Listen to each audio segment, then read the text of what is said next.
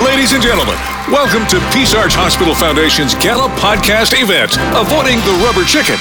This star-studded episode features the brain trust of Peace Arch Hospital Foundation Public Relations and Events team, who have captured imaginations, thrilled audiences, and exceeded expectations. They've taken galas from tired to terrific, and will show you how to do the same. And now, without further ado, here's your host, Wayne Cox. Well, thank you so much. I'm delighted to be here to support the amazing work of the Peace Arch Hospital Foundation. For years, I've been so impressed with the innovation and creativity that comes from everyone at the foundation. In this episode, we'll bring together 3 people who have been instrumental in developing world-class events that are now sold out well in advance and have substantial waiting lists.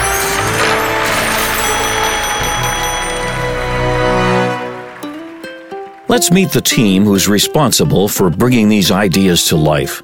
At a coffee shop across the street from Peace Arch Hospital, I sat down with Vicki Bryden, Public Relations Director for the Peace Arch Hospital Foundation, Ashley Morris, Special Events Officer, and Joelle Paleologo, Volunteer Co-Chair of the Gala Organizing Committee. So, how do you generate some of these ideas? Do you just get together and start throwing things on the table?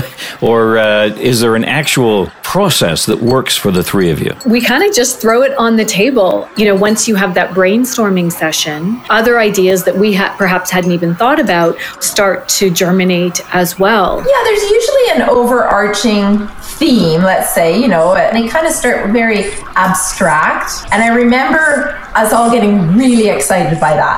Oh my God, we have to do that. Before you know it, we have this incredible sensory experience that now we have to execute, which is always a little daunting.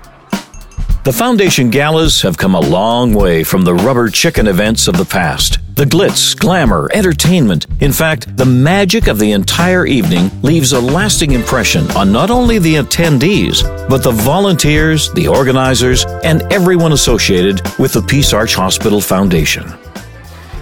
It's become a thing to do every year. It's something on the calendar that you've got a waiting list for tickets. It really has become the event in the White Rock area. It has. The demographic and people coming from outside of White Rock and South Surrey, people coming from Vancouver and Langley and Abbotsford. And every year we get requests for tickets to be purchased earlier and earlier.